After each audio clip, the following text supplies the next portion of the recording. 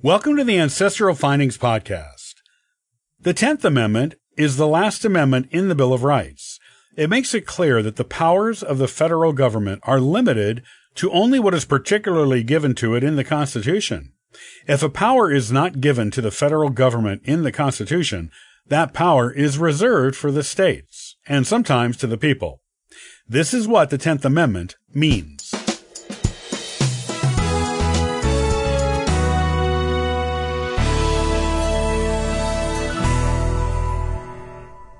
Much like the Ninth Amendment does its convoluted best to make sure the government knows that just because certain rights are not written in the Bill of Rights as being for the people does not mean that they are not for the people.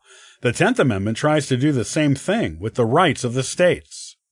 The good news is that the wording of the 10th Amendment is a little more straightforward than that of the Ninth, making it easier for scholars and even lay people to understand its meaning. The 10th Amendment. The powers not delegated to the United States by the Constitution, nor prohibited by it to the states, are reserved to the states respectively, or to the people. What does it mean? The Founding Fathers were keen that the powers of the federal government not be too large. Having just come from being under a monarchy where the word of the king was law, they were not eager to put too much power into the hands of a central governmental authority. Even with the plentiful number of people who made up the federal government, too much power in its hands could easily be concentrated down into just a few, or just one, putting the United States back in the same position it had been in before the Revolution.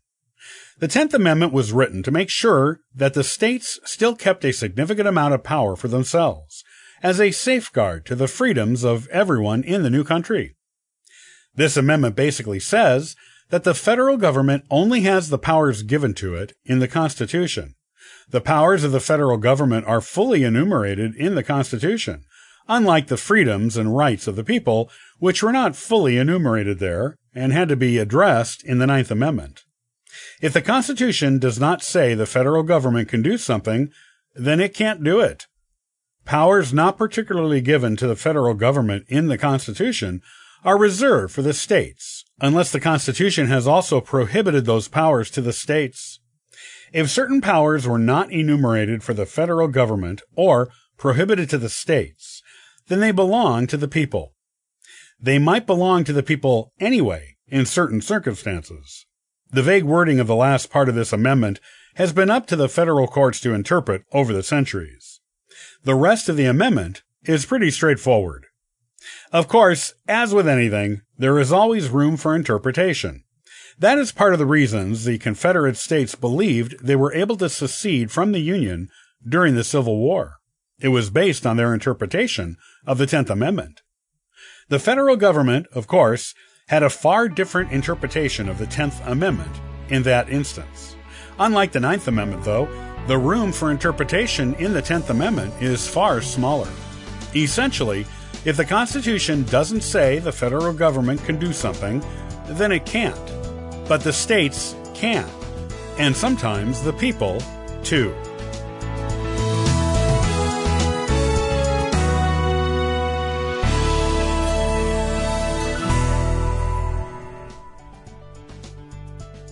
Thanks for listening to the Ancestral Findings Podcast. Visit ancestralfindings.com and download a free ebook. And sign up for the historical postcard giveaway. I hope you have a wonderful day. Happy searching.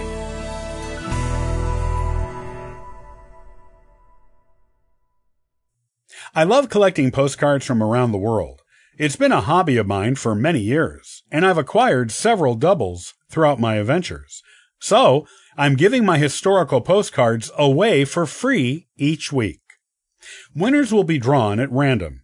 If you love history and enjoy learning about historical locations, be sure to sign up for this special offer at ancestralfindings.com.